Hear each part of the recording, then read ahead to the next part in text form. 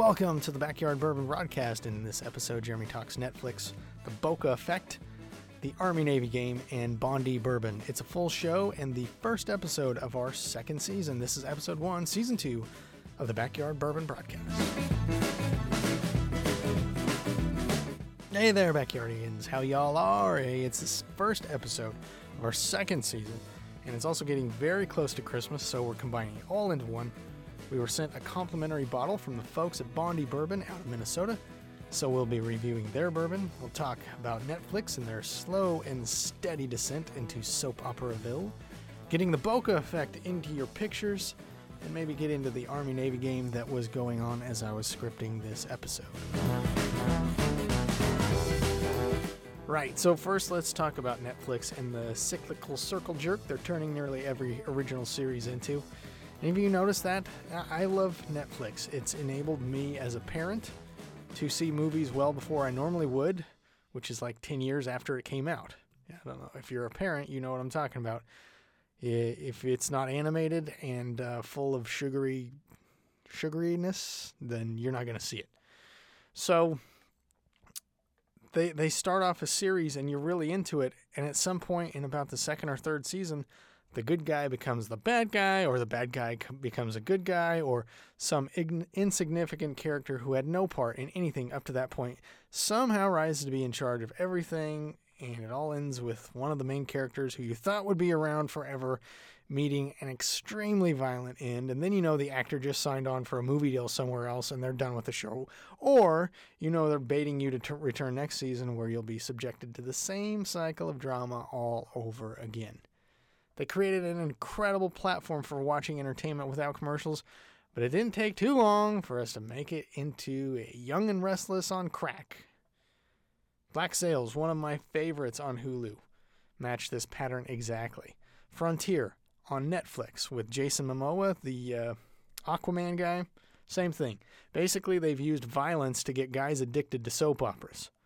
That's where we're at. It's driving me nuts because I know every new series we stumble across, I get about 1 to 2 seasons before it descends into some morale morass. And so begins a long, slow descent into douchebaggery. Okay, let's talk about boring photography now. Does that sound good? Sure. Specifically, let's talk about the Bokeh effect. The Bokeh effect, if you don't know, is the out-of-focus effect of lights and lighted objects in your photographs. It gets greater the wider your aperture is. It's those beautiful warm circles come out in your pictures when you photograph someone in front of Christmas lights, and that makes Christmas the perfect time to practice mastering the Bokeh effect, so that's what I've been doing. Now, if your aperture is very small, like in the 22 range or so, you're not going to see that effect probably at all. But if you blow your aperture wide open, like 4 or 4.5, it's going to look really nice. And remember, the smaller the f-stop number, the wider your aperture is considered. Opposite of what you think. Now, if you really want to get an incredible Bokeh effect, use a lens with a larger aperture greater than even 4.0. I've got a 50 millimeter prime lens. And if you don't know, a prime lens is just a lens that is set to a specific focal length with no zoom ability. My 50 millimeter prime is set to, you guessed it, 50 millimeters, and its aperture goes all the way to 1.8. 1.8. That should say testosterone right on there.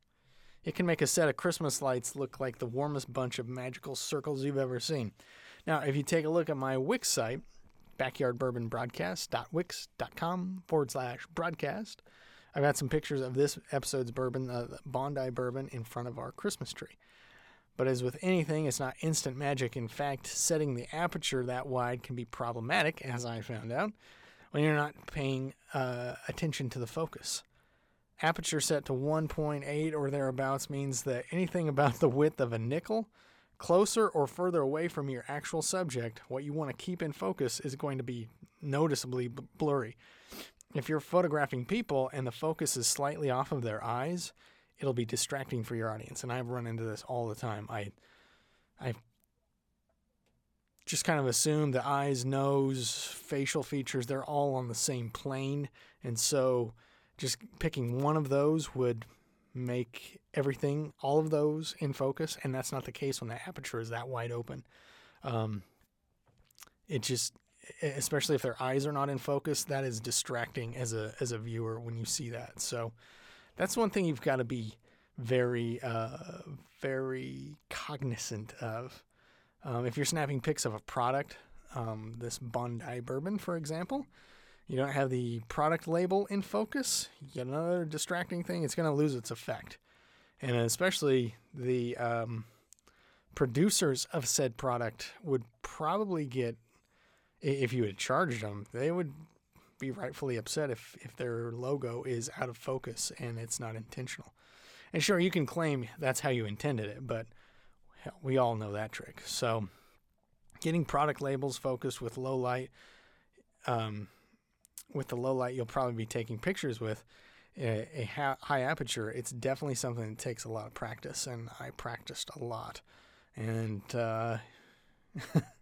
even some of them I got back, I got done, I get back to my computer, I'm running them through Photoshop, and you notice little things that now it's too late to redo those things because you didn't notice that you didn't get the label right. So what else do we have?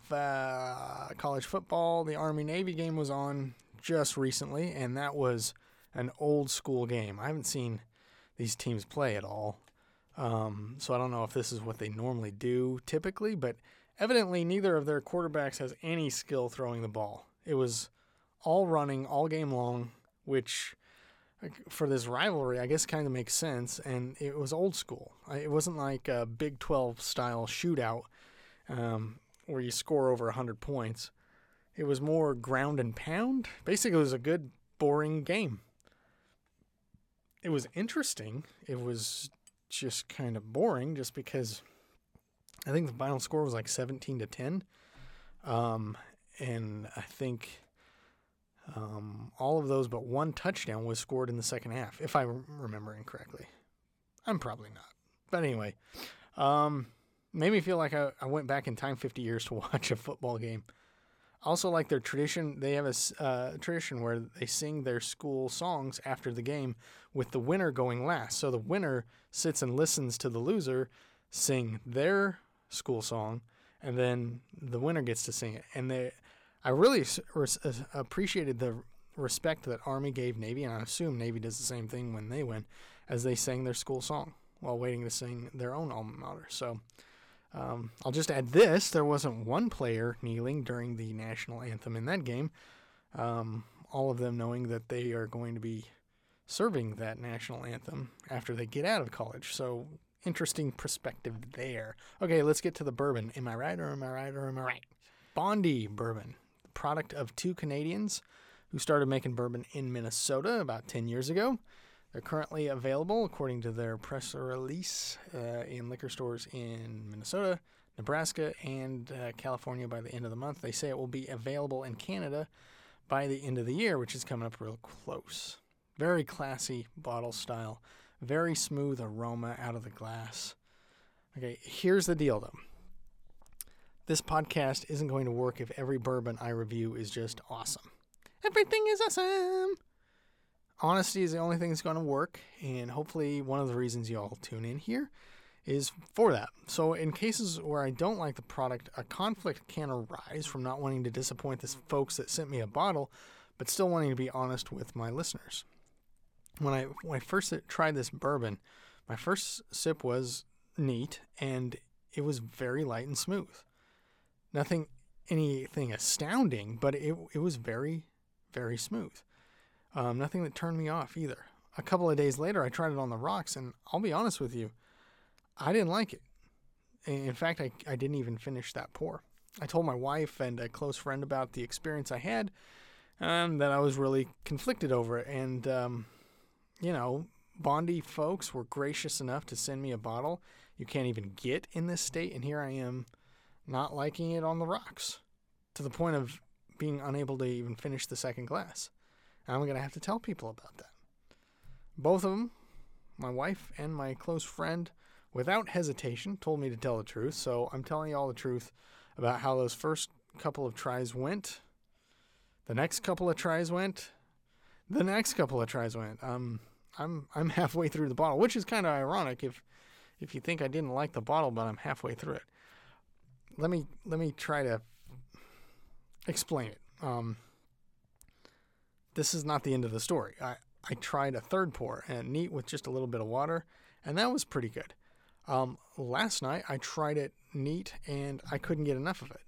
So I can't figure out this bourbon. Is it the ice that I had it on? I don't think so. It's the same ice I have for all of my samples.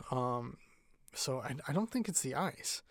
I'm still stumped on it, honestly. I don't think the bourbon does well on ice. I think that's it. One of my theories was that it needed to air out. And it's been about almost 2 weeks since I had it on ice. So airing it out might have helped. Neat is really good. Having this bourbon neat, I really like it. Maybe it just doesn't do well on ice because it spent so much time in Minnesota. It just doesn't like being cold. And hey, I get that. That's why I moved from Wyoming to Oklahoma. Tired of being cold. I haven't had a bourbon yet that I know of that needed to air out. So I don't know. This is not necessarily my favorite bourbon, but it's not objectionable. Would I choose it over Weller, Bullet, Woodford, Wild Turkey 101, or that super tasty, super cheap, super overlooked Evan Williams 1783? No, I wouldn't. Not a knock towards those generous folks that sent me the bottle. I'm just being honest. And I'm not someone who thinks that bourbon can only be made in Kentucky, but I am starting to notice differences of bourbons from different regions. My guess is the difference in water makes the difference in taste, but that's just a guess. It may also be due to the unique temperature fluctuations of the South. Really hot, really cold, really hot, really cold. Maybe it's just not getting enough hot. It's not getting enough hot. It's not getting hot enough up there in Minnesota for it to have a comparable taste. I'm obviously not the guy to figure that out. What's my final thought on this bourbon? Folks, I don't even know. This is the damnedest bourbon I've ever had. I really, really like it neat. I mean, it goes down super smooth, neat.